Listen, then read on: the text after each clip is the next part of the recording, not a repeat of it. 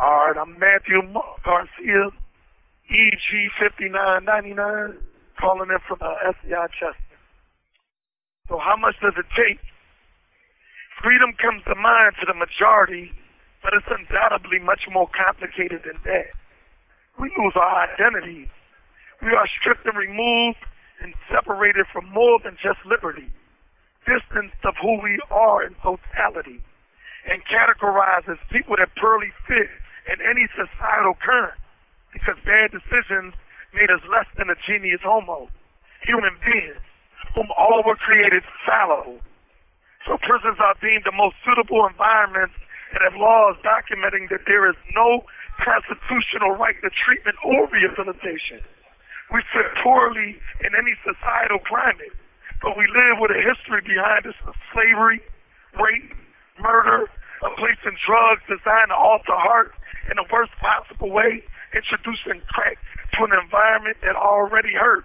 Jim Crow, overdose, Wall Street, the church, and many instances of history that didn't reflect the best view of leaders, of unity, of equality, of positivity. I would never speak promotionally about a state of lawlessness or disorder due to any absence of authority. This is not an anarchist manifesto at all. And many men and women make bad choices that don't just affect them, but clearly a bevy of others, which need to be addressed. And warehousing isn't what should be in the minds of those with an appetite for justice. Is redemption lifestyles of any consequence? Is redemption only designated to whom a certain select group decides?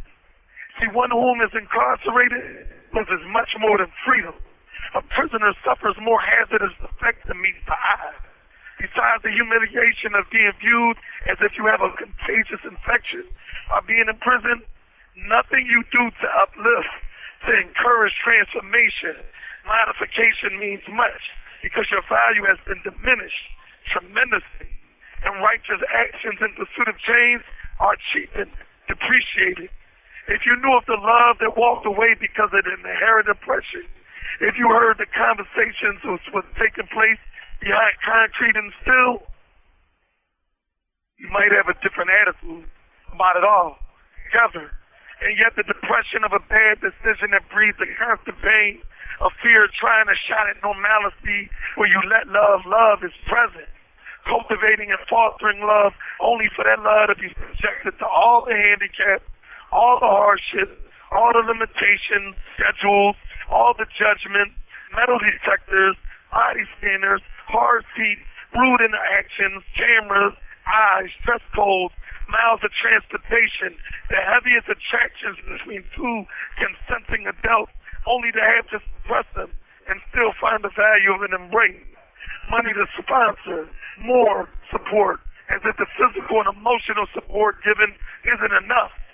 Prison touches home in proximity to portfolios of years of philanthropy, years of education, time spent trying to correct more than just yourself in the minds and hearts too of contemporaries, youth and elders that are intoxicated by the doses of hopelessness administered daily.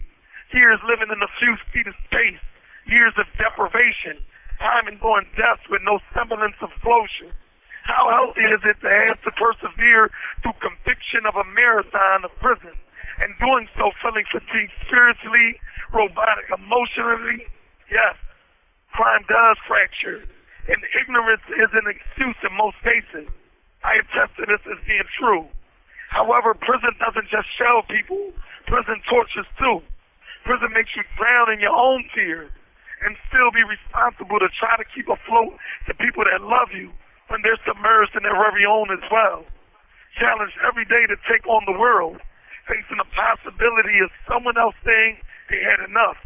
Hearing the voices of loved ones giving up as well, saying they haven't enough.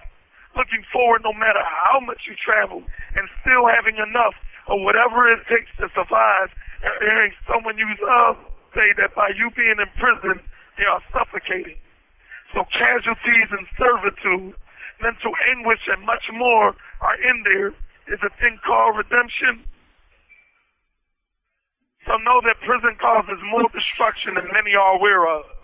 If we look deeply at time and decades served mean nothing, then consider the loss of everything meaningful. We breathe still, yes, but we breathe with the loss of everything and everyone else because it was all suffocated. So how much does it take? These commentaries are recorded by Prison Radio.